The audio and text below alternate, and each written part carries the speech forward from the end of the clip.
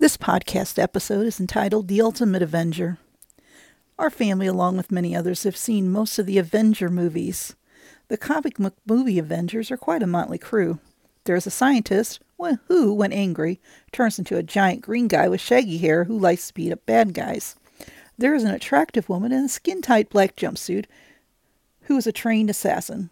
There is a handsome guy with long blonde hair who swings a large sledgehammer very well. There is a guy who is really good with a bow and arrow. There is another guy who is unfrozen over 50 years after World War II, who uses a round shield to defeat the bad guys. And last but not least, there is a technologically savvy, snarky guy who has a ball of adamantium in his chest and who flies around with an iron uniform on. In the first Avengers movie, the adversary was named Loki, and he resembled Satan in word and in deed. All these colorful characters are courtesy of the fertile mind of the late Stan Lee. There were Avengers in the Old Testament as well. The Avenger of Blood was the person who would chase after a murderer and then kill the murderer.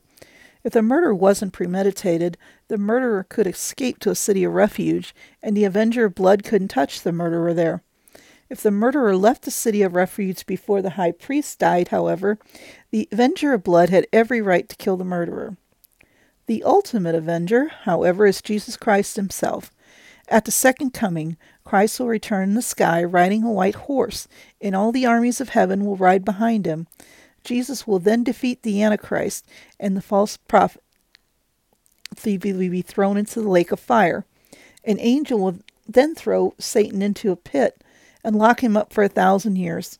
Satan will be released from the pit at the end of the 1,000 years to deceive the nations. There will be one final battle, and God will destroy the rogue nations with fire. Satan will be thrown in the lake of fire with the Antichrist and the false prophet. Sin and evil will be conquered for all time. People enjoy action hero movies because they represent the eternal battle of good versus evil, and good almost always wins in the movies. But when Christ returns at the second coming, it won't be an action hero movie. It will be the real deal. Will you be with the armies coming back with Christ? Or will you be trembling on earth when you see him in the sky? Don't wait too long to make the decision to be on the right side. That's all for now. Thanks for listening tonight. See you next time.